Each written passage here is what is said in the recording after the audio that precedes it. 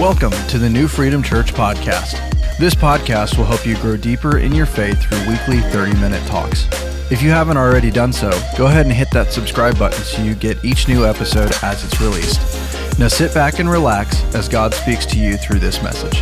In this passage, there are three specific tests that were posed to Jesus, and they all are the basic human tests that we go through on life's journey.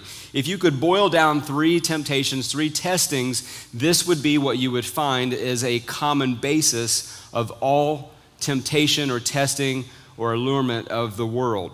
I guess you could say that in a sense, history does in fact repeat itself because we have found these three tests all throughout history. You can go all the way back to a man named Adam, the first human that God formed out of the dust of the earth. And in Genesis, we find that Adam had these similar tests all revolving around one forbidden tree, one tree that he should not eat of. And it says that he looked and saw that the tree was good for food, that it was pleasant to the eyes, and it was desirable to make one wise. Well, there are really about three tests in there, and Adam actually failed all three of them, unfortunately. But in Luke, and in all the Gospels, we see the second Adam. The scripture calls the second Adam Jesus the Christ. And there were also three temptations and tests in his garden, or a garden of wilderness. And these are also common to us. These tests were this: command this stone to become bread. Turn these stones into bread. That was the first test. Then the devil showed him all of the kingdoms of the world and said, you can have these if you will worship me. And then the third test was throw yourself down here and the angels will bear you up. So three tests, and we're looking at these specific three tests. We looked at the first one last week, one this week, and then we'll finish up next week with the next test. But in 1 John 2 and 16, he even gets a lot more basic with these tests. And he says, these are the three tests: lust of the flesh, lust of the eyes, and the pride of life. Now, we can relate a lot closer, I think, in our dilemmas to those three than we can to a tree that is forbidden to eat from, or that would be the temptations that Jesus had of turning a stone into bread, being up on a pinnacle and jumping down. But the lust of the flesh, what does your flesh desire? The lust of the eyes, what do your eyes want to take that it sees? And the pride of life, how is it that you can be great? Theologian Henry Nouwen says that the three temptations that Jesus faces was to be relevant, spectacular, and powerful. So the temptations were basically this: appetite for food, appetite for something that you want in your life, even a spiritual appetite, ambition to worship kingdoms, and then also approval. These are the basic temptations of humanity. So let's break it down. Let's look at them just a little bit, because as we learn the pattern of how our enemy operates in these temptations, then we can readily identify tactics of how that we can know and respond to overcome these temptations. Luke chapter 4, verses 3 and 4. Look at the words. It says, and the devil said to him. Now, I doubt very seriously you have had the devil speak to you in an audible voice. I know I have not. But in this case, the devil came tempting Jesus, testing Jesus after the 40 days of his fasting. He hadn't eaten anything for 40 days, so Jesus was in a hungry, no doubt tired, kind of a weakened physical condition. And the devil said to him, if you are the Son of God. Notice the questioning and the phraseology of this, the way that this is put is the enemy is trying to interject doubt into the mind of Jesus. If you are the Son of God, it's kind of like a challenge. It's a test just with the first word, if. Command this stone to become bread. And Jesus answered him saying, it is written, man shall not live by bread alone, but by every word of God. Every word of God. Man shall not live by bread. So we can easily read that and say, well, Jesus just overcame the temptation with the word. But there is something much deeper here, because this test was clearly a temptation for provision. A temptation to eat natural physical food, something that was really necessary for Jesus. This is a test of temptation, and it appeals to the lust of the flesh that John tells us about in 1 John. The lust of the flesh, we have a thirst for. The word lust is not a bad word. The word lust is strong desire. When you get hungry, your body tells you that you have a strong desire for food. The lust of the flesh says that I need to eat or else I will perish. And so when you get hungry, nobody has to tell you you're hungry. Your system tells you you're hungry. You have a lust for food. It is a desire for food. We take lust as kind of a bad word, and it's not really a bad word. It's all contextual. But this lust of the flesh is this test of provision. And here's the interesting thing about God's word is that the Old Testament foretells and foreshadows things that are about to happen, happening right then, or will be common to all of us to happen. And so therefore, the garden that I spoke about a moment ago, Israel's wilderness wanderings I spoke about last week, they all parallel the dry season that Jesus went through, this testing in the wilderness that Jesus went through. The main difference is this: they all failed, Jesus passed the test. Can you say amen? Jesus passed the test. So the book of Numbers, in your Bible, there's a book called Numbers. Numbers was so named that because 2 occasions they took a count of the people in the book of Numbers. It was a census. They wanted to count to find out how many people were in the nation. Basically, it was a numbering to determine how many men they could raise up for a military service. That was kind of the census, the reason for the census. Later on in Chronicles, we find that King David took a census of the people. He counted them, and God was not pleased with that counting because he did it for provision, to find out how can we go against the armies around us and how many men do we have. In other words, he took an inventory of his natural resources. And there's nothing wrong with understanding your natural resources, knowing what you have at your disposal, but he didn't do it in faith. King David did it out of fear.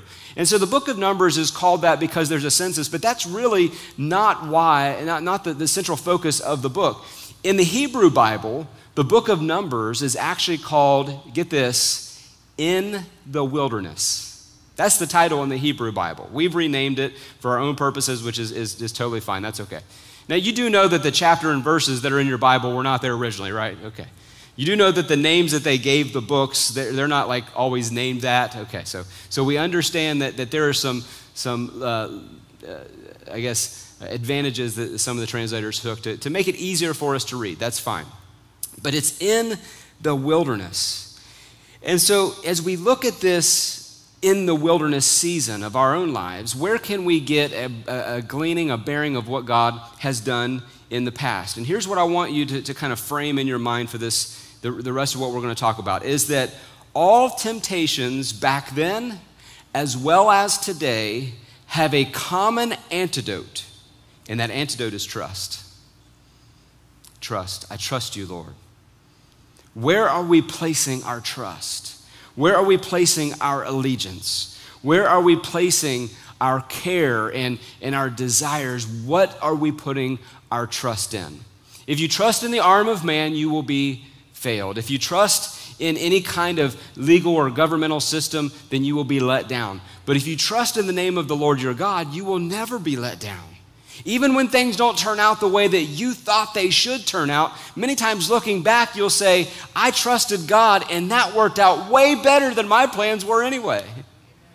And sometimes you really desire something, you want something so bad, but you say a prayer like this, nevertheless, Lord, not as I will, but your will be done. Now that's a hard prayer to pray, isn't it? But when we pray that way, what we're saying is, I trust your plan above my plan. There is no greater symbol in all of the world than trusting in our provision through the almighty dollar. In fact, on our currency, this is used worldwide, this is the preferred currency of the world, we have these words: in God we trust. But do we? I mean, it's on our currency. It's probably in all of our pocketbooks or in our pocket in our wallet right now. We have this phrase walking about with us all of the time: in God we trust. We put it on our money, and yet it's backed by the good word of the government.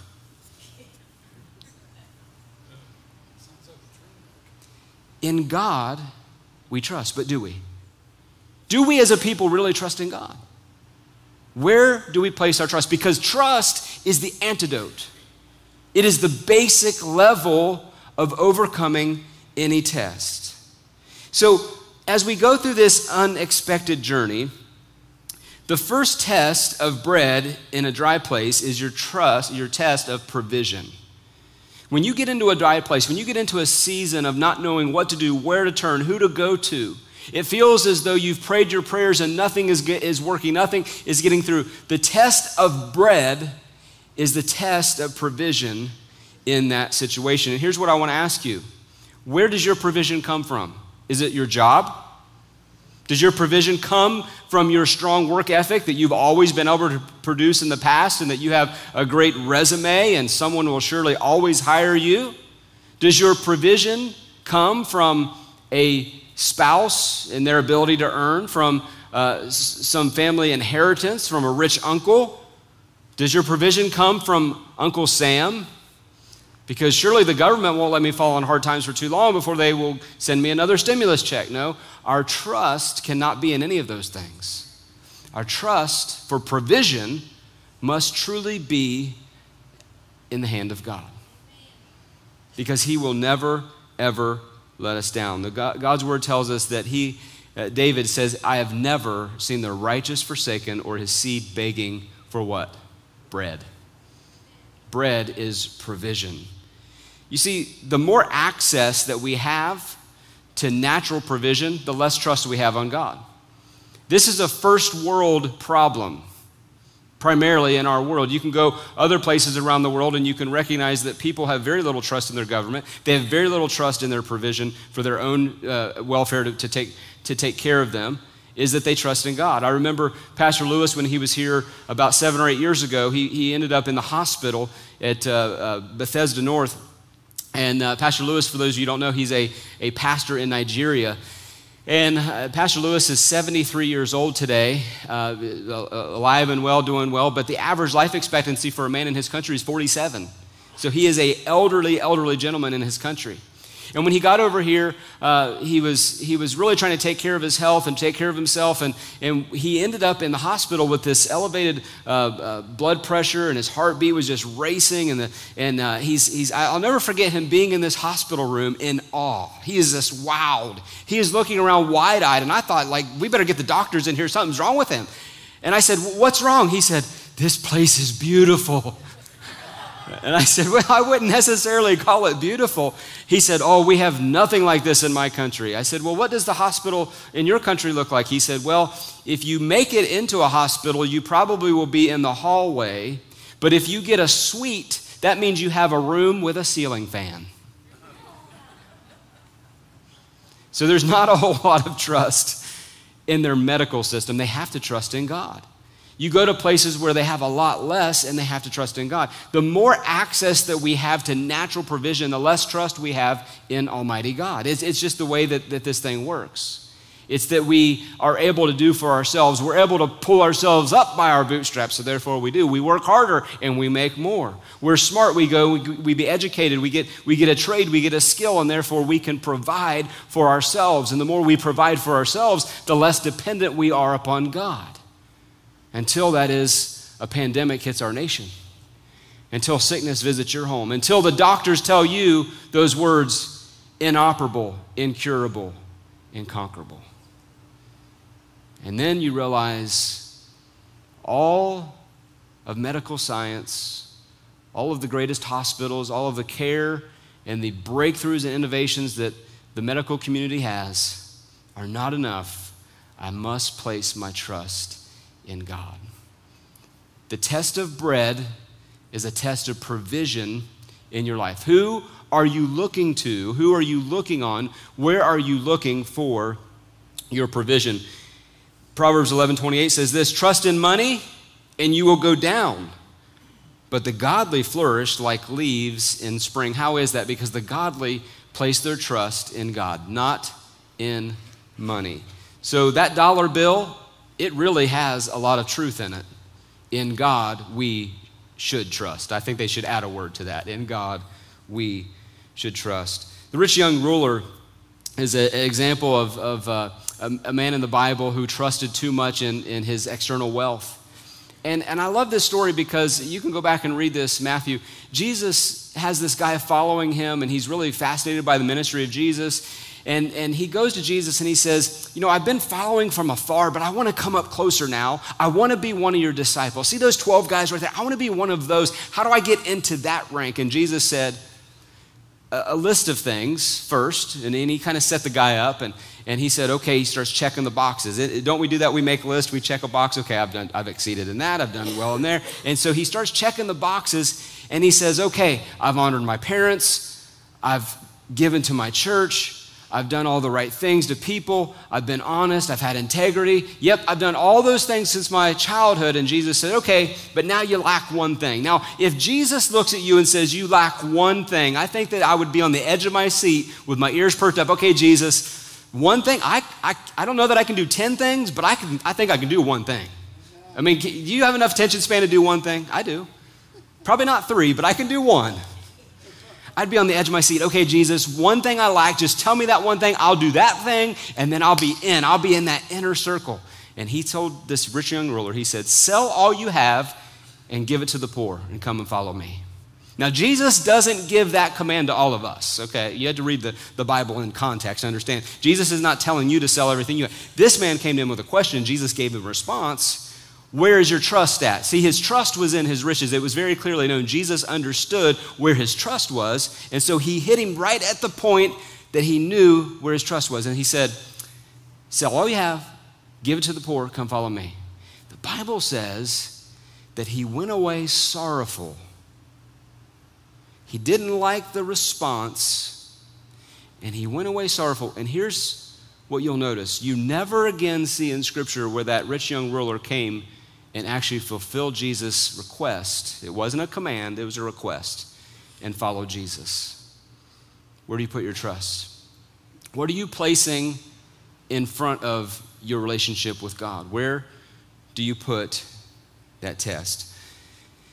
See, you have to look past the disguise. There was a disguise of this bread and this stone kind of analogy that was happening. This stone was the disguise. There was a bigger picture to see. And Jesus saw this bigger picture. Because turning a stone into bread was not something that would have been bad in context. I mean, after all, Jesus needed bread. He was hungry.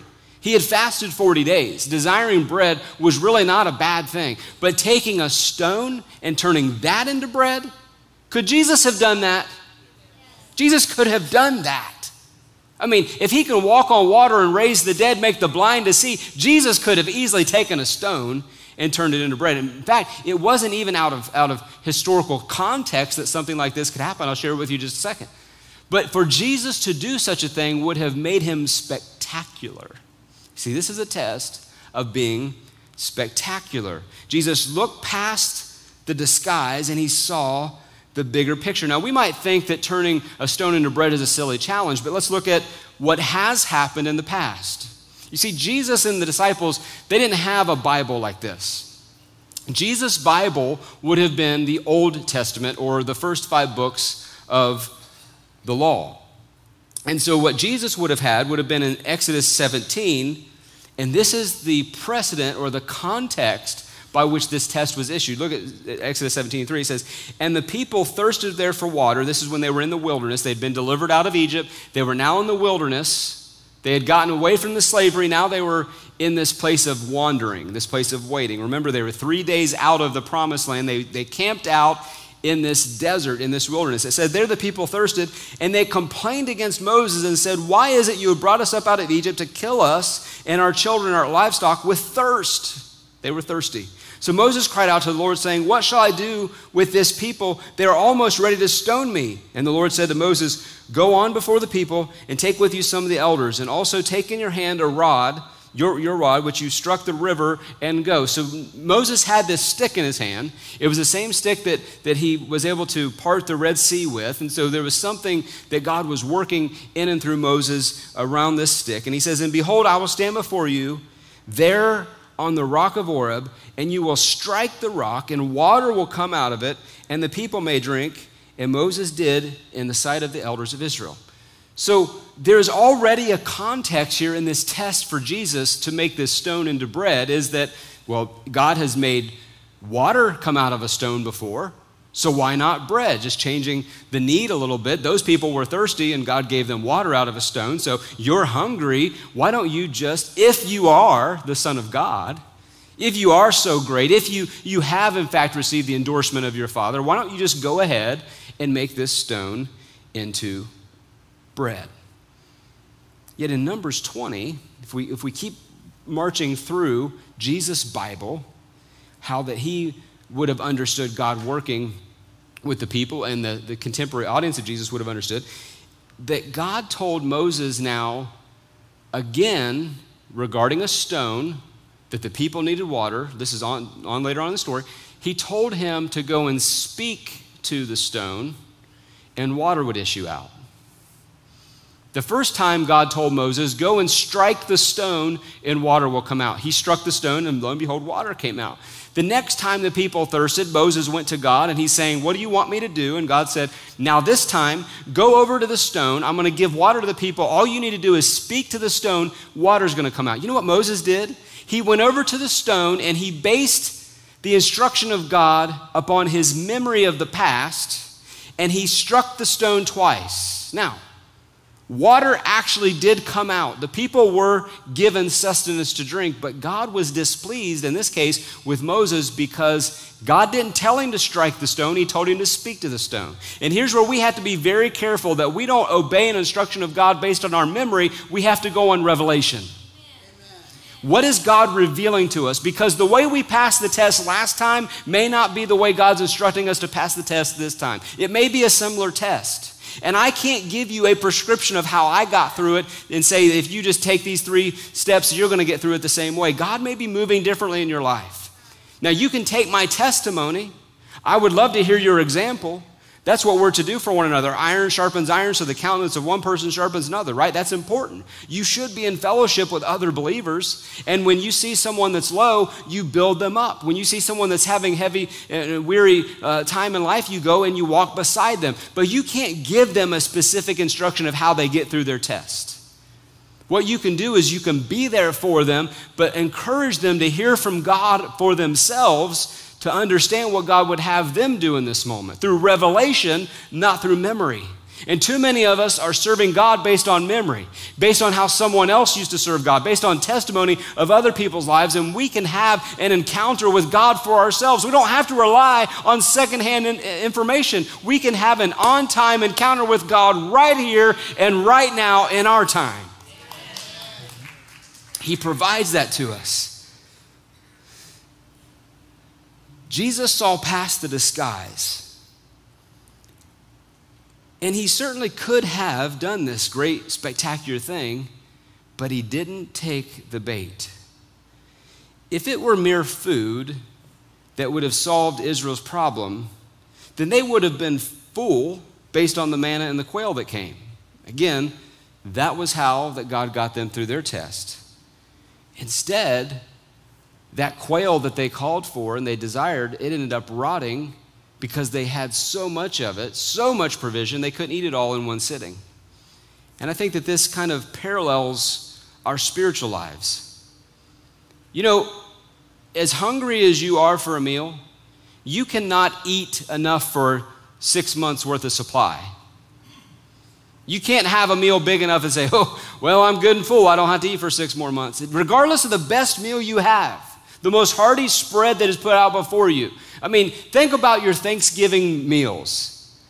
Are you usually hungry by nighttime? I mean, as much as you've eaten, they say that the average American eats over 2,000 calories just on Thanksgiving alone, Thanksgiving meal. But something happens, somehow we are still hungry. If it's not that night, you're certainly going to be hungry the next day. You can't pre-eat for weeks on end and just store it up.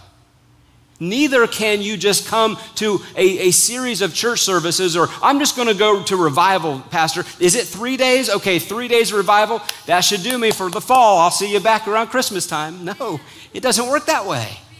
You can't pre-set up your spiritual life. You have to have an on-time, everyday encounter with God. Now, I'm not getting legalistic about it to say you have to read 3 chapters and pray for an hour and all that. I don't do that myself. I'm not going to try to put onerous rules upon you, but you should, as a Christ follower, have this desire that you want to be in the presence of God every single day. Praying without ceasing. How did the Apostle Paul do that? Because regardless of where he was at, he had a lifestyle of prayer. He had a posture of always turning to God. The word repentance is not a bad word. It means turn. Turn to God. You and I should have a lifestyle of repentance. We're turning to God. We're turning to God all of the time. Turning to the Lord. Having this relationship and this dialogue ongoing all the time about God. I've heard it said like this: if it's over your head, it's under his feet. So if it's big enough to worry about, then it's certainly large enough to pray about. Amen. Go ahead and give it to God. Cast your cares upon him. Why? Because he cares for you. Amen. Sometimes we just need to get into these motions with the Lord. We just need to cast our care to God. Give it all to him. Now, this is the temptation of provision. Turn this stone into bread. How are you going to eat a stone? No, turn the stone into bread. This is Jesus' reply. We already read the reply. It said, man shall not live by bread alone, but every word that proceeds out of the mouth of God. But where did Jesus get that from? You know, Jesus beat Satan by the word. And if you are going to be successful over the onslaught and the attack on your faith, you are only going to stand based upon the word. Now, you don't have to memorize every chapter and verse, but you certainly need to have an ability to know where to go in the Word to get a nugget of truth. It's never been easier than it is today. If you remember something from a Bible story, just put it in the search bar on your phone and say, when did God's Word say? When did Jesus say? And it'll come up with scripture references. Here's where Jesus got this. Deuteronomy chapter 8. This was Jesus' Bible. First 5 books. Every commandment, this is verse 1, every commandment which I command you today, you must be careful to observe, that you may live and multiply and go in and possess the land which the Lord swore to your fathers. This is a promise. And you shall remember that in the day the Lord God led you out all the way these 40 years in the wilderness to humble you and to test you. They were being tested in their wilderness to know what was in your heart, whether you would keep his commandments or not. So he humbled you, allowed you to hunger. You know, sometimes God will allow you to hunger. Blessed are those who hunger and thirst after righteousness. Why? Not because God's being a killjoy or some cruel joke playing on you. Blessed are those that hunger and thirst, for they shall be filled. It says he humbled you, allowed you to be hungry, and fed you with manna, which you did not know, nor did your fathers know, that he might make you know that man shall not live by bread alone, but man lives by every word that proceeds from the mouth of God. Your garments did not wear out on you, nor did your feet swell those 40 years. Sorry, ladies, they didn't have to go shopping for 40 years. Their clothes never wore out. Nor did your feet swell. Sorry, guys, your feet are swelling. You might be in a wilderness if you... You shall know in your heart that as a man chastens his son, so the Lord God chastens you. Despise not the chastisement of the Lord, for whom the Lord loves, he chastens. Whom the Lord loves, he corrects. If it's been a while since you've had a spiritual spanking from the Lord, you probably are wandering so far away that he can't get his hands on you. Well, he can, but you've just wandered. It's okay to recognize that it's God's goodness that corrects me, that corrals me, that tells me it's time to apologize, that humbles me to know I don't have all the answers. I can't do it all on my own. But notice what it says. Man shall not live by bread alone, but by every word that proceeds out of the mouth of God. This is ongoing revelation, understanding what God has said, and then in prayer, understanding what God is saying. Now, there's no new scripture being written. We have the canon, but God is certainly still speaking to hearts and lives. Is God speaking to you? He will, if you'll listen. It's that still small voice that when you have prayed, when you have sought God, when you have questioned him, when you have gone through a hard season, when you have gone through a dry spell, that you settle yourself before God and say, what would you have me to do? What, Lord, would you have me to know? This is the reply of Jesus. And here's also what Jesus recognizes, that bread for just one meal is not enough to satisfy. That if he had done this stone into bread routine that Satan wanted him to do, he'd be hungry again. But he looked back to recognize what God had already done through the lives of the examples of Israel. And the scriptures tells us that all things which have happened were written for us as examples. Not all things in this book were written to us as the primary audience, but they were written for us.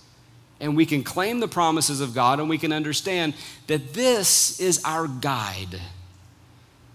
And Jesus hearkened back to the Word. He didn't base it on his own experience. He didn't base it upon his own intellect. He didn't say, well, I'm more clever than this trick and this test that I'm going through. He based it on the Word because the Word works. The Word was his guide.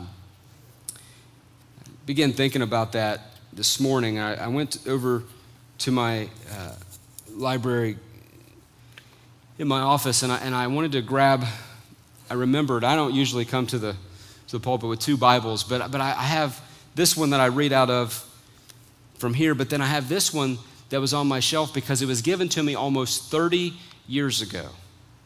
It was given to me Christmas of 1994 by grandfather and grandmother Schutz. And grandfather Schutz is in that great cloud of witnesses today, and he's cheering us on, but Grandma Schutz is sitting right down there.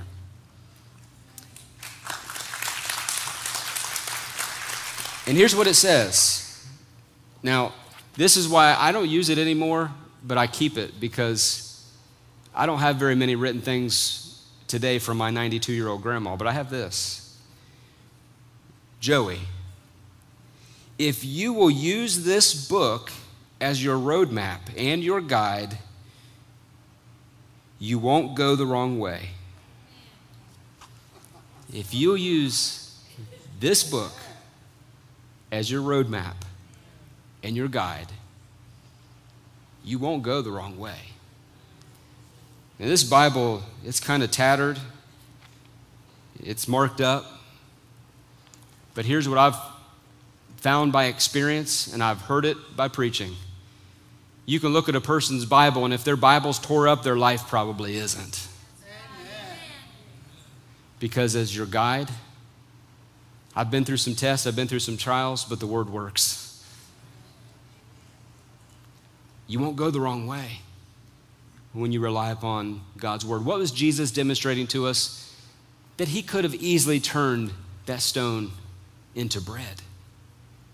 But what he really used as the greatest illustration in this test was he hearkened back to the Word. This is the Son of the living God. This is God divine in human flesh, and yet he even appealed to the Word.